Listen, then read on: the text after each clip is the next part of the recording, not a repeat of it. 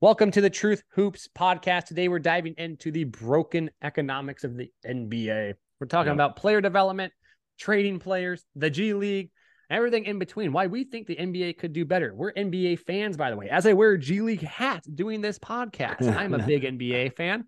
I just wish I want things I like to do well. And so here's my take on player development, some things I said on Twitter that might have pissed some people off. So I wanted to give some detail of that. And Shane and I go back and forth on what we would do for player development and why we think the system's kind of broken right now. Shane, welcome back from your lovely vacation. Yep, I'm back from the mountains. Skin tan, his hair's long, kind of deal. Yep. Something like that. While you're gone, though, I was kind of stirring up the old hornet's nest on Twitter. And that's what I'm hearing. I want to hear your thoughts on this. I have a strong opinion on how the NBA values player development. I don't think they do. That's kind of the initial storyline. Yeah. And I want to hear what your thoughts are on about it. But I'll give you some numbers before we go into it. All right. We'll break this down step by step for some fun for you listeners. Because you listeners are going to hear that like, oh, they care about players. Oh, and you might be a strength coach in the NBA team. You're like, well, I care. I don't say you don't care.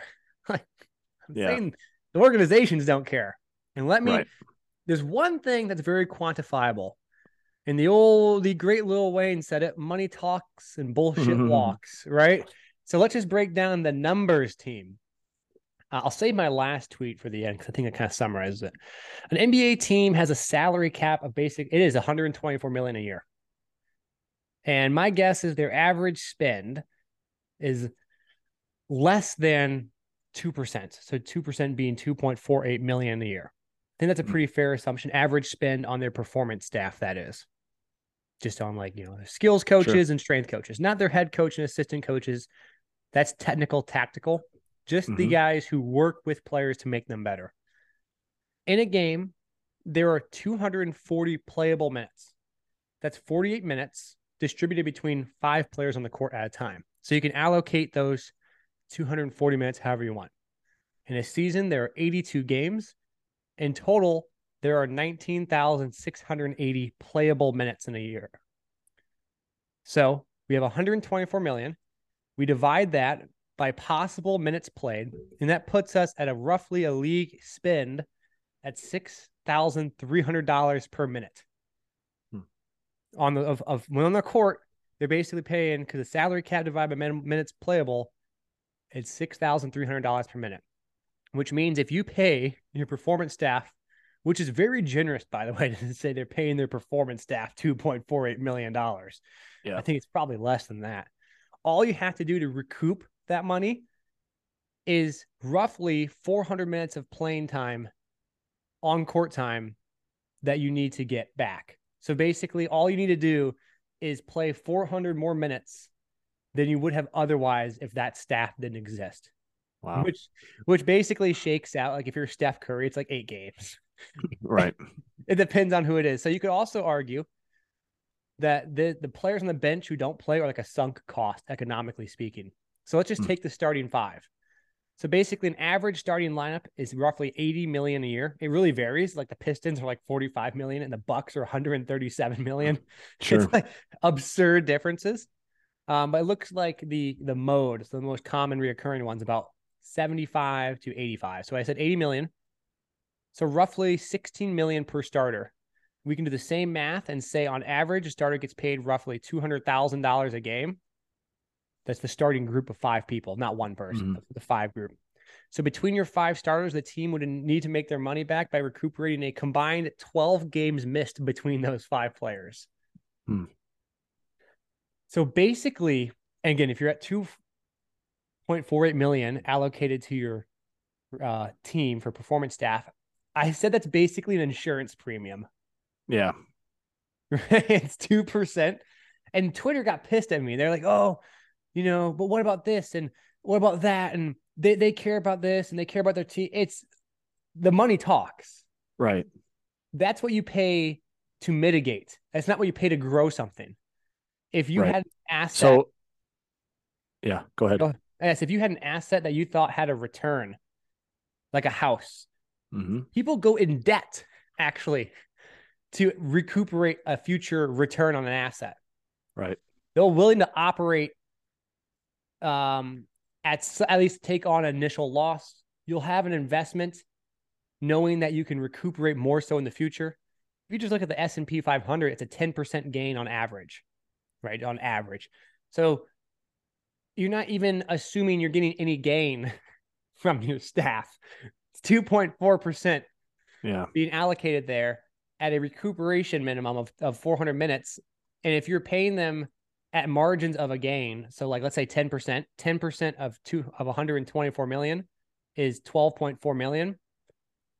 And so if you want to operate at like 50% margin, which is massive still, you'd allocate 5.4 million in funds, whatever that is, or even a little bit more than that, 6.2 million in funds to performance staff, knowing you can get another 6.2 million out of it if you had an average 10% yield on your salary.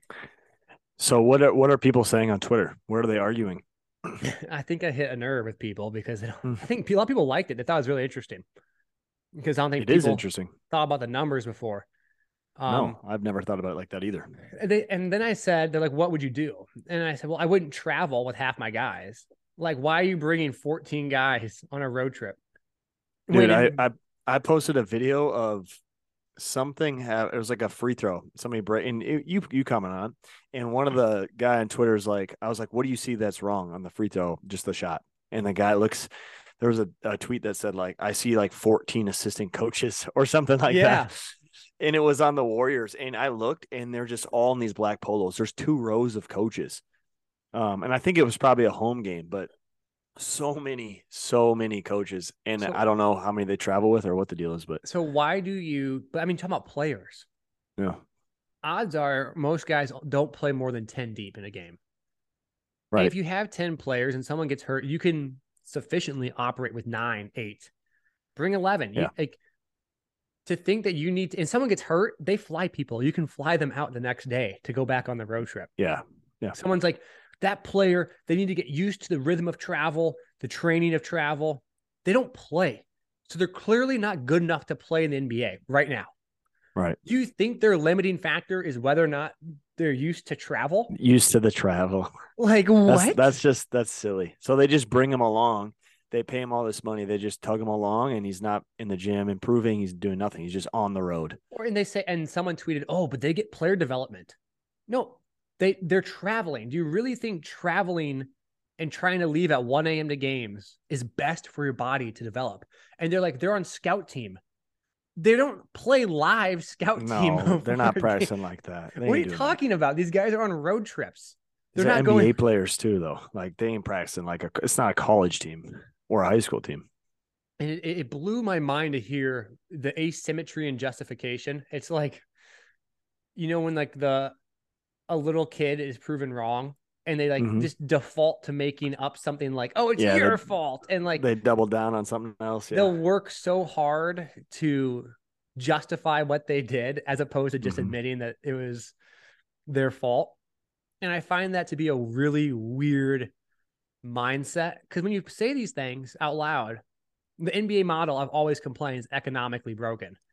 Yeah. Like if I had my performance staff and I pay them 2.48 million, which they don't, by the way, I can tell you that right now, their strength staff and their health staff is not getting paid a combined 2.48 million. No, there's no way. And if they did, if they make one player from a 3 million guy to a 6 million guy, they've doubled their value. Well, I have a bunch of things to say about that, I think. But you think about our guy, Reed Travis, his transformation as a player coming out of Kentucky.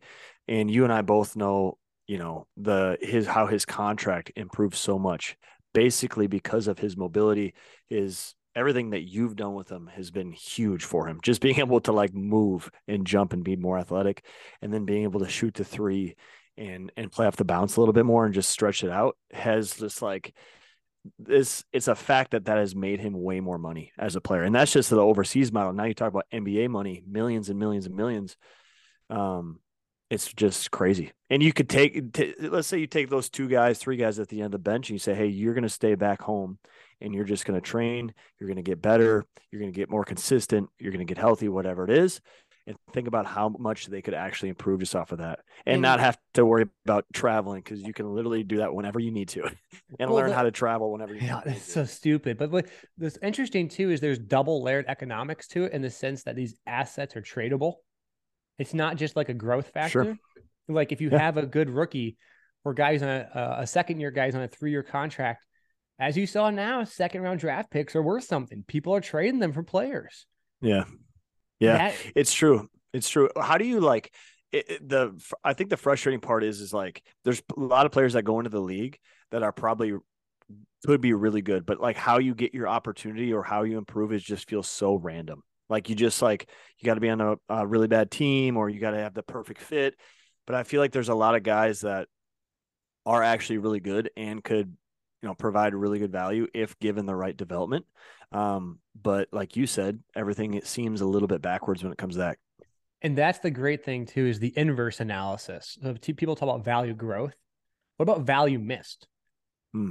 So, like in the same way, if I were to go to like someone who manages stocks, and we bought 5 stocks from this person, and one of them 10x, Yeah. and the other flopped to 0, the other 4, he's still responsible for picking 4 crap ones.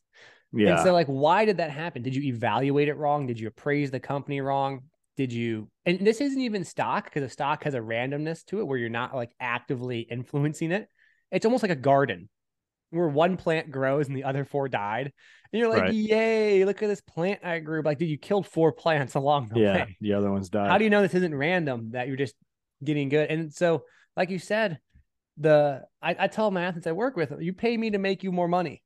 Yep. Like, that's what you pay me for. And I think in the NBA, no matter how you twist it, people get so mad about it. It just is not the best player development option. It just isn't. It cannot Matt, be.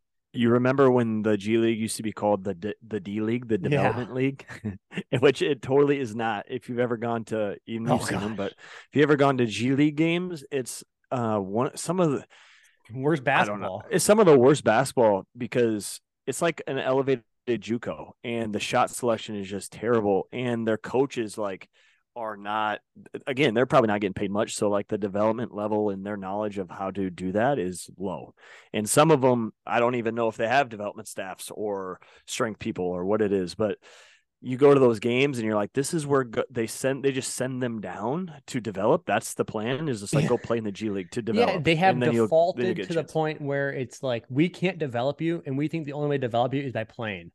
It's like it's like almost like admitted Right. defeat. It's like we can't develop you in house, Yeah. so by default, Go down there. we're gonna have you play. It's like it's almost, I call it like almost like a scam almost. Because you look at Johnny Davis is a great example, lottery draft pick, 7th overall. He's making buku bucks, 7th or 9th for the Wizards, shooting like 4%, not playing well at all, averaging like 4 points in the G League, and people are just ripping him. And like, do you really think it's playing in the G League is going to be, the guy was a great player at Wisconsin, is going to be the differentiating factor in his success? Right. I tweeted something and said, do you think Johnny Davis's career is going to be dependent on whether or not he plays a road G League game? Like, is that the defining linchpin in his career, is whether or not he Right. gets road training games, or should you shut him down, bring him home? You have enough dinero, pay people to play him, play Yeah. side action games, work on things, Yeah. audit whether or not you're getting better versus this. You're not, because what happens is if you look at evaluations, when you pick someone, this is for the nerds out there, you pick someone, they have a real value, X, right? Whatever this magical, mystical value is. And so if you think X, and you pick a player and he's overvalued, it means you thought he's X2 and he's actually X. When he's undervalued, you thought he was X minus 1 and he's actually X. So he's a real value and then what you think his value is. So like Fred VanVleet, I should say with a V, wasn't drafted. Right. So his real value was far higher than everyone else. Everyone thought he was like X minus 4, but really he was like, his X value was all-star. Yeah. But everyone missed him. What happens is people, like these players come in, and the minute they misappraise a player, like Johnny Davis was actually far worse than they thought he was, maybe, they just like just like throw him They out, just, yeah. panic, and you still have like $28 million tied up with this guy. You have more money tied up with him than what you've paid your performance staff in total in the past 10 years. Yep. So like Well, recuperating that would be huge. Think about Kevin Knox and the run that he had that raised his draft stock, and then he got to the league and just everybody's like, what is going on? But you look at him, I don't know, he's 6'9" or whatever, wingspan is unreal, stupid athletic, and you're like, you can't figure out how to develop this guy. He played at a high level at Kentucky. He literally just probably needs some shooting help and just like figure out a role, but you can't. And what has he been doing? He's been sitting at the end of every single bench. I don't even know if he's been in the G League. He sits at the end of the bench and just travels with the team for like the last 5-6 years. And like and I think he just got traded again, but it's like, why can't people, and I know there's some players that whatever, just can't figure it out, but there's too many of that. There's too many of these people that just like ride the end of the bench and just go place to place and then fall off. And I think one guy that, what is his name from, Neesmith from the Celtics, who just never got to play. And now he's on the Pacers. And I don't know what they did, or if they did actual development, or if they just gave him more opportunities to play. And he's playing really well now. And he's getting way more minutes on the Pacers. And so probably would be valuable for the Celtics. Like if you put him back on the Celtics, I bet you they'd be like, yeah, we could use you now. Well, maybe like a player doesn't fit well literally because of the offensive schematics. Sure. And that's where there's a technical, tactical appraisal. So like you look at a guy and you're like, this guy's good, or this guy isn't good in my system. So there's called a value extraction. So if you think about like the economics of basketball, you have this like real value of a player, which is this arbitrary number of how good they are. But certain coaches will extract a higher percentage of that. So in the Celtics, like maybe only 50% of his real value is being extracted. Versus with the Pacers, now is a higher percent yield. Yep. So 100% of it. So he looks really good. Now his value is way higher because he has not changed as a player. He just has a larger extraction. So there's development, which is when like you work with a player and they develop new physical abilities and skills they didn't have before. That's value addition. And then the coach's side is value extraction. So when you pick a player, you need to understand, like, is the coach going to extract the value out of them? And can my performance staff build new value for them? Right. And so you can almost think about it like geometrically in terms of, let's say you have I was going to say a triangle, but we'll do a triangle. And we have a triangle, and certain corners of that triangle, like if you take a triangle and you draw a line down the middle, you have two new triangles, right? So remember, think of like a triangle. Yeah. Yep. All three sides equilateral. Remember our old like third grade days. And you draw a line right down the middle. Now you have two triangles. Now what happens is you can think of like one set of that triangle on the right half as being certain types of skills, and on the left is another types of skills. And maybe the coach is only good at extracting one side of that. Yeah. And so you can build up that triangle's side. So like a coach will really utilize a corner three. So of the total value a player has, maybe only a certain part of it can be extracted, but that part that's being extracted can also be developed. So you can increase the area of that side of the triangle. Sure. For you nerds that like geometry, you can think about this like a geometrical means of developing a player. But I wanted to talk about that because I've been posting and people just get riled up. Yeah. Like, no, I think there's a lot of cool stories out there too. Like one of them is obviously Bobby Portis and what he's meant, how important he is to the Bucks and all the previous teams, which just never really had that.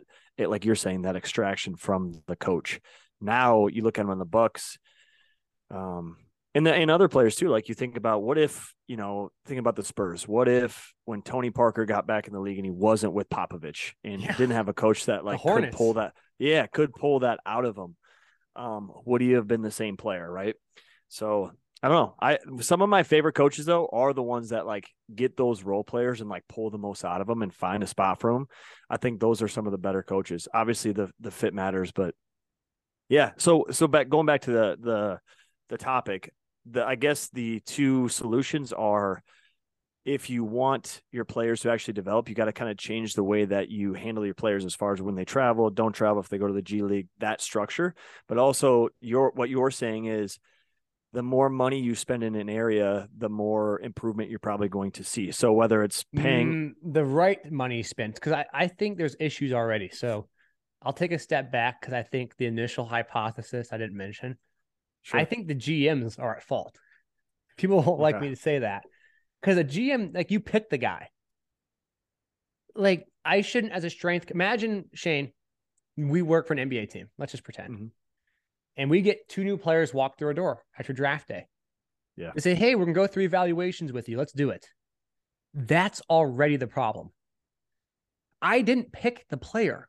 So why am I then like the GM who picked him has an idea of who this player is now and who he will become.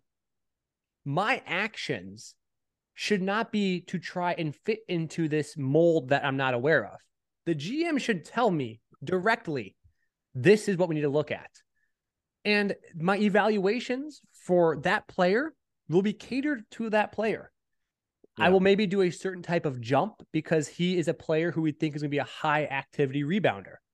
For a guy who is a 3-and-D or a guy who is a shooter or whatever it might be, it'd be a very different analysis. These blanket analyses and then building a program off of it makes no sense because everything we do at that point in time, because the professional level is to fit a specific role. And it has to come from the GM.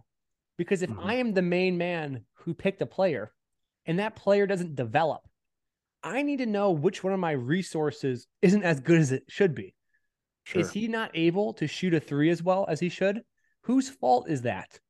Is it because he's not in shape? So that's my strength conditioning fault.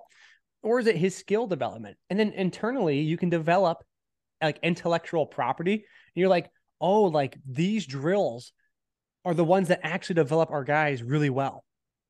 So now you start to churn through ideas like, oh, this drill and this method works really well. And you develop an organizational way of like developing players versus this like very weird, chaotic, oh, every couple of years and get a new strength coach or get someone else or do this and do that.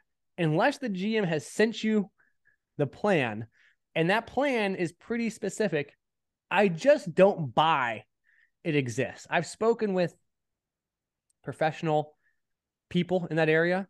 Yeah. And from what I've heard, this does not exist as reflected by guys sitting on benches who travel. Like if you really were all in on player development, would Kevin Knox really travel?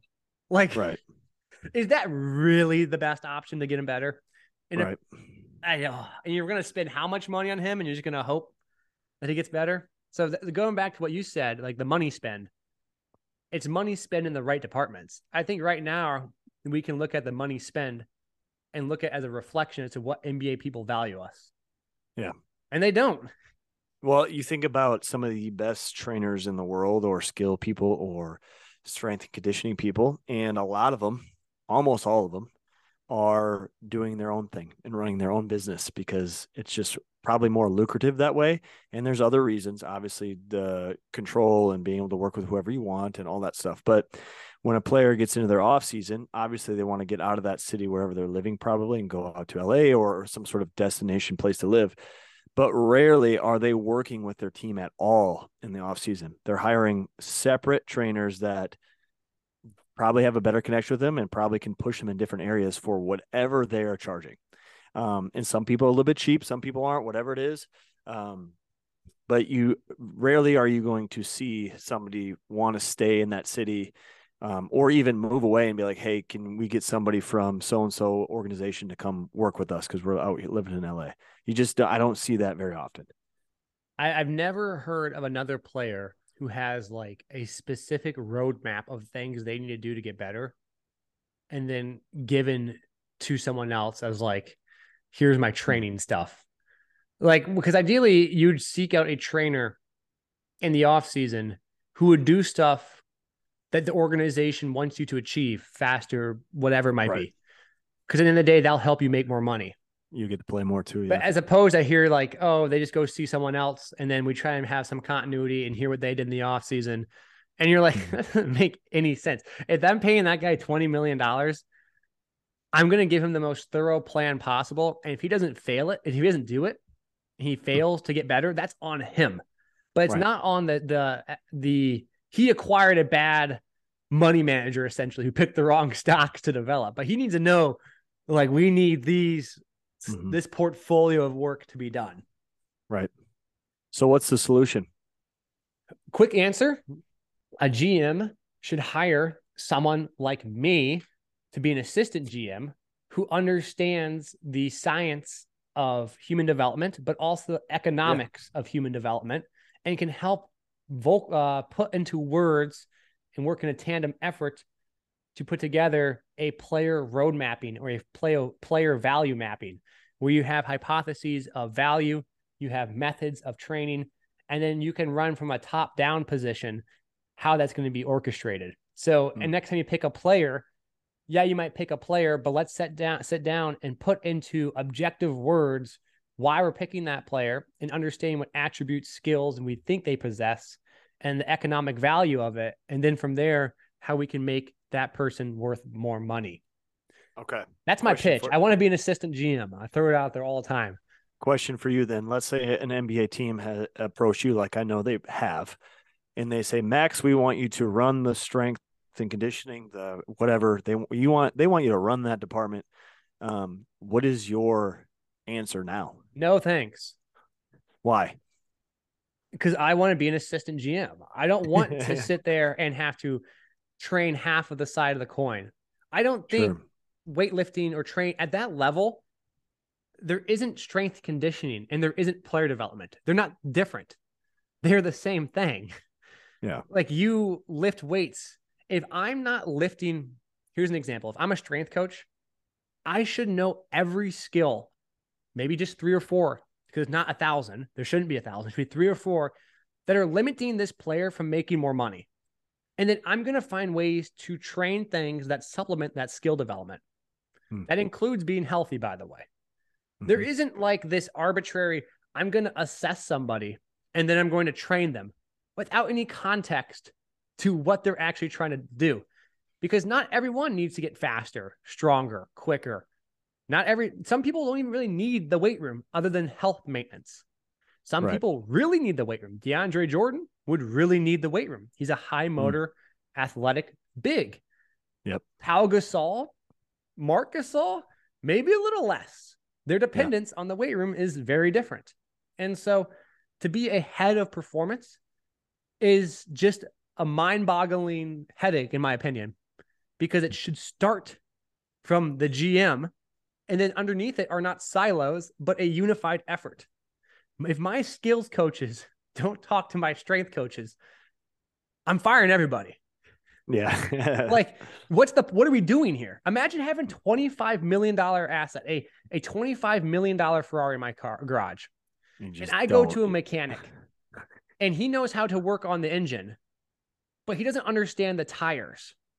And so now I don't actually need any work on the engine. I need the tires to be fixed. Like, when you go to a nice place like a Ferrari dealership, one single engineer builds the entire engine. They don't have one person hand makes every engine. Really? And so it's like one coach or several coaches should be working with a select group of people to hand make them into the best they can be. And this is a $20 million person. Yeah. And I think they're going to win me a championship or play a role in that, which these teams are valued at billions of dollars. A single game, by the way, you like net revenue wise, like 1.2 million, I think, from what I read last night.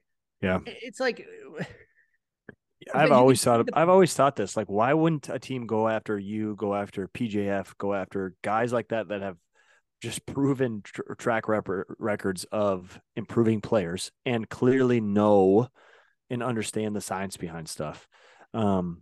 Because look who become GMs. It's like former players. It's like you have to pay the dues as an assistant, and then you slowly work your way. No one just goes to be a GM, and they're not. It's going to take a team that's very innovative and really disruptive to want to do something like that. You can look at it in the. I told some other people about this. You can look at people's inefficiencies. We talked about this last podcast with Brendan of player development by the trade market. The Mavs had Jalen Brunson.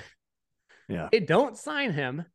and then they trade assets to get Kyrie Irving. Kyrie. It's like, wait a second. You could have just had him.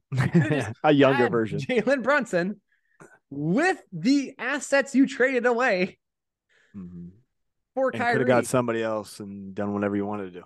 It's just so like confusing to me. And that is the process that we're going through here, because clearly someone misevaluated Jalen Brunson. Wow, yeah.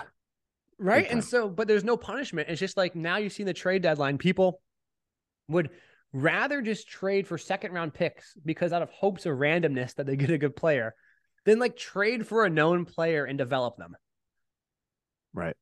It's bizarre, because essentially in the NBA, there's probably 6 to 7 teams that can win today. Maybe not even 6, maybe this year 6, that can win a championship today. The rest are playing for the next 6 years. So if you're one of those other teams, why wouldn't you, like OKC's doing it in their unique way? Houston Rockets sure aren't. Like, so do you think, yeah, facts. Do you think the G League at this point is just kind of a waste of time? Because it's not pulling in a bunch of revenue. And the basketball's bad. And it's not. I think it's half the team's has no chance. Half the team is just on the team to fill spots, like to like, I don't know. It's like clearly like and there's people that play in the G League for like 10 years. And the only story I've ever heard of is the Andre Ingram guy when the Lakers were like losing. They don't pay him enough money. So at the end of the day, when you're paying guys $35K, you're literally just banking on them, hoping to get a 10-day.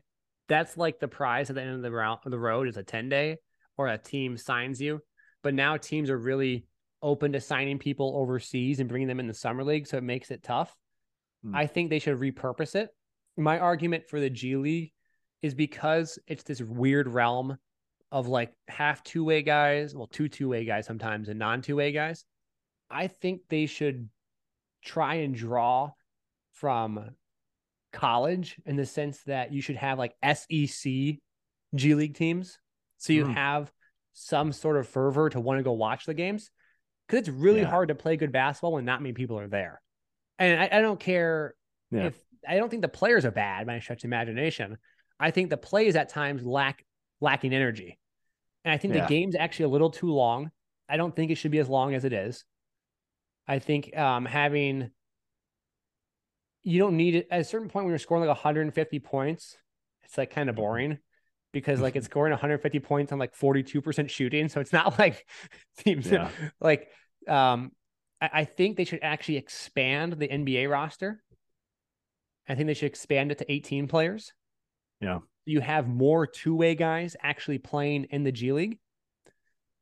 And I think by doing that, you would have more competition to actually want to play and get, because you're playing against other two-way people. But I think it's the pay. You got to pay people more money, 35, 40K. When you're going overseas and making 800,000, like that, it's not like, am I going to go overseas and make 80 or maybe like 75? It's like, am I going to go overseas and make 500K, or am I going to stay stateside and make 30?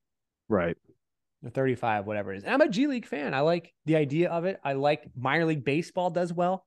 Minor league baseball is able to captivate an audience, because a lot of those guys are playing knowing they have a chance to make it. Right. The issue with the G League is not many guys make it. Like, and yes, not many make it. And like I said, there's people on the roster that you're like, dude, I've never even heard of your name. I don't even, and they're just, and I've known people that I'm like, yeah, he's probably going to go overseas. Then he ends up on a G League team. I'm like, how did he get in a G League team? And then you realize like, yeah, it's not that difficult to get there.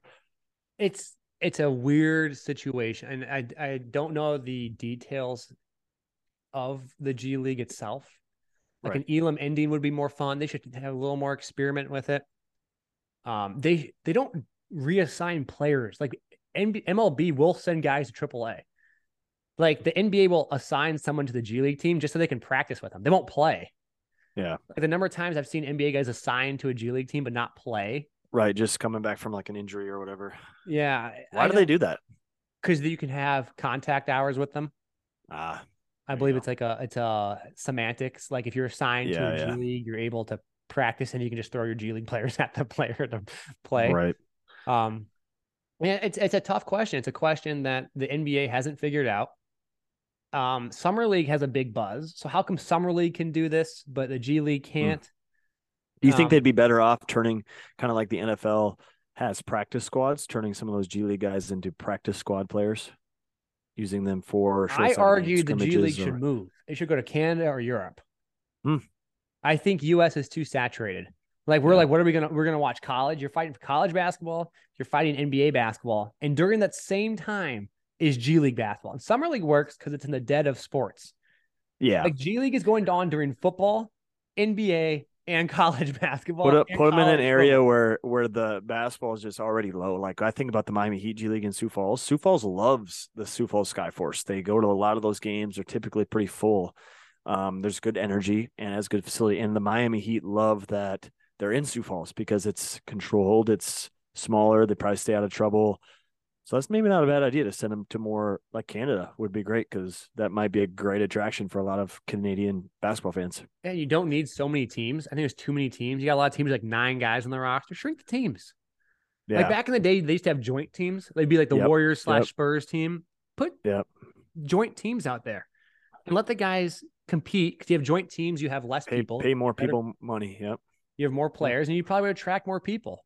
Yeah. It's just tough to watch sometimes because I went to like a Iowa Wolves game and they have like Jordan Bohannon and like Luka Garza. And like the only guys who go to those games is because like Garza's there. Iowa it's like fans, the amount of money Garza brings to Iowa Wolves is astounding. It's like 90% of the place is just here for Luka Garza. And that's great for him.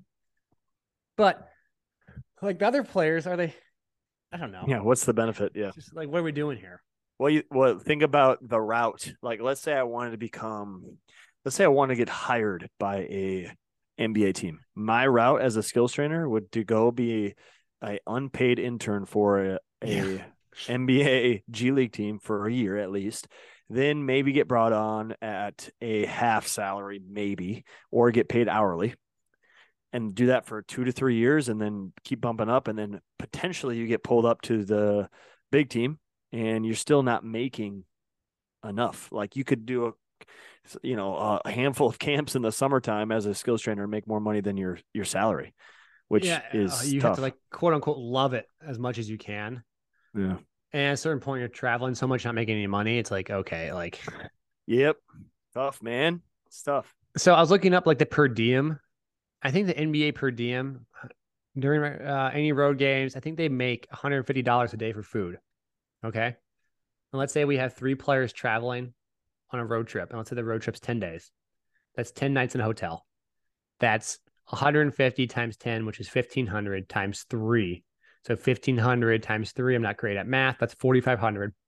Mm-hmm. Let's say each hotel room is $500 because they stay like at nice hotels, like the Four Seasons and the Ritz-Carlton.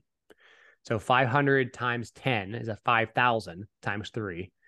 It's 15,000. So 15, it's basically 20K on a 10-day road trip. 20K, yeah. You could pay someone to stay home and train those guys. Here, Shane, take 20K, 10 days work, train my guys. Boom, done. I'm there. Yeah, it's like you could have like a local on-call group. We'd be locked. We would lock in for 20K for sure. No, isn't that wild? You just do the math. So my question is like, why aren't they doing this? Is it because players don't feel? Is it like a player bar? I don't know. The players should want to do it and make the players more money. Yeah.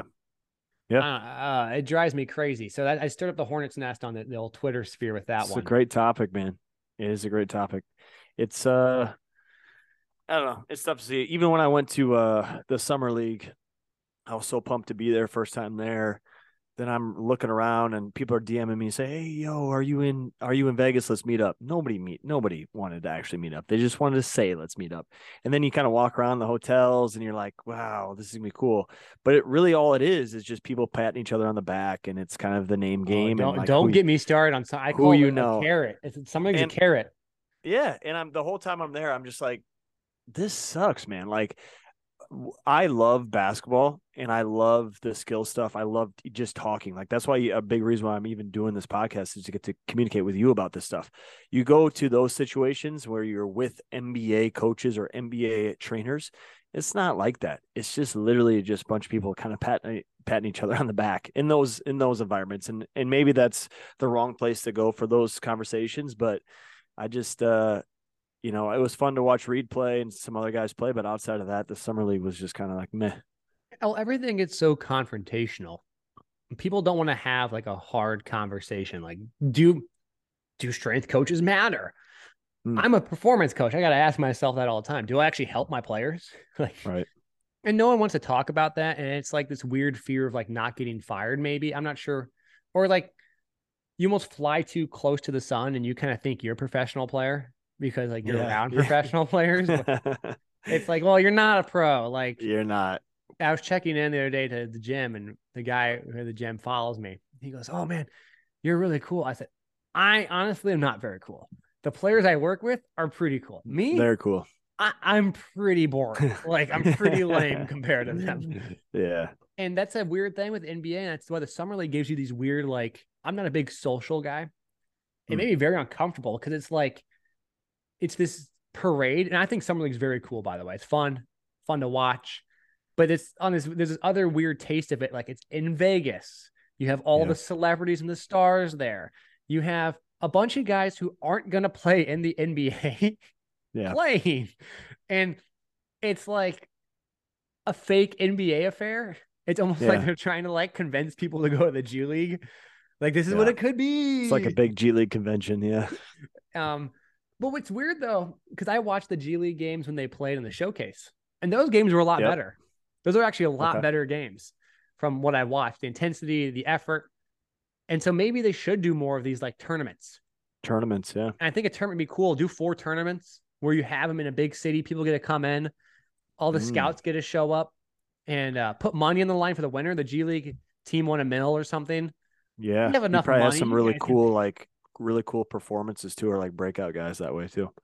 And that would be cool. I think, and that would draw more single event. You should get betting involved.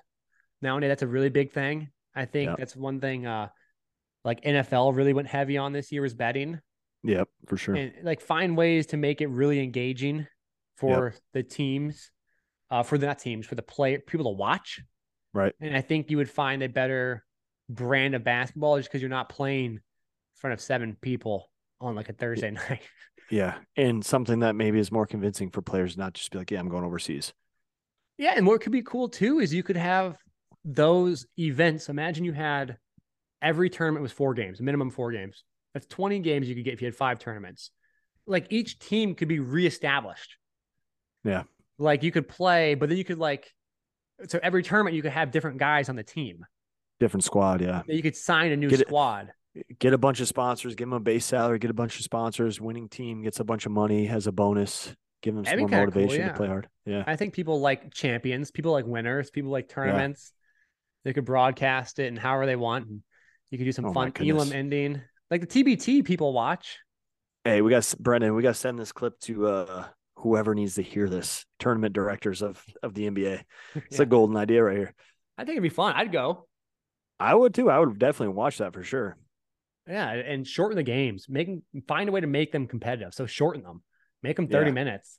Yep. Or get 48. You don't need 48 minutes. Final 4, like Elite 8. Yep. Yeah. Make it get the fans involved, get tickets dirt cheap, make your money on just volume and concessions, make it free. Yep. Put it in a mall. That'd be cool. I've always thought that'd be a really cool idea is to host an AAU tournament in a mall. Oh my God, how much money people would spend. It's crazy. If I owned a mall, that'd be a great idea. Any event like that. Any sport event. Like a glassed off. I saw it once because here down in Iowa City, they have like inside of their mall, they have an ice skating rink and people take lessons on it and stuff right in the middle. That's cool. You know how cool that'd be if that was like a pickup basketball court or like they hosted tournaments there. You mean people would walk by and like stop and watch what's going on? That'd be cool. I think that's my take. That's kind of random take, but I like it. No, I think it's a tough topic. Some people are just, randomly just very passionate about that. So not surprised you stirred up some drama. That is true. Well, thanks for listening, everybody. That's actually, we're going to wrap that one up there. Yep. And that's a good podcast we have want to keep it tight and a little bow on it. We'll have more podcasts coming out soon. We appreciate you all listening. As always, thank you so much.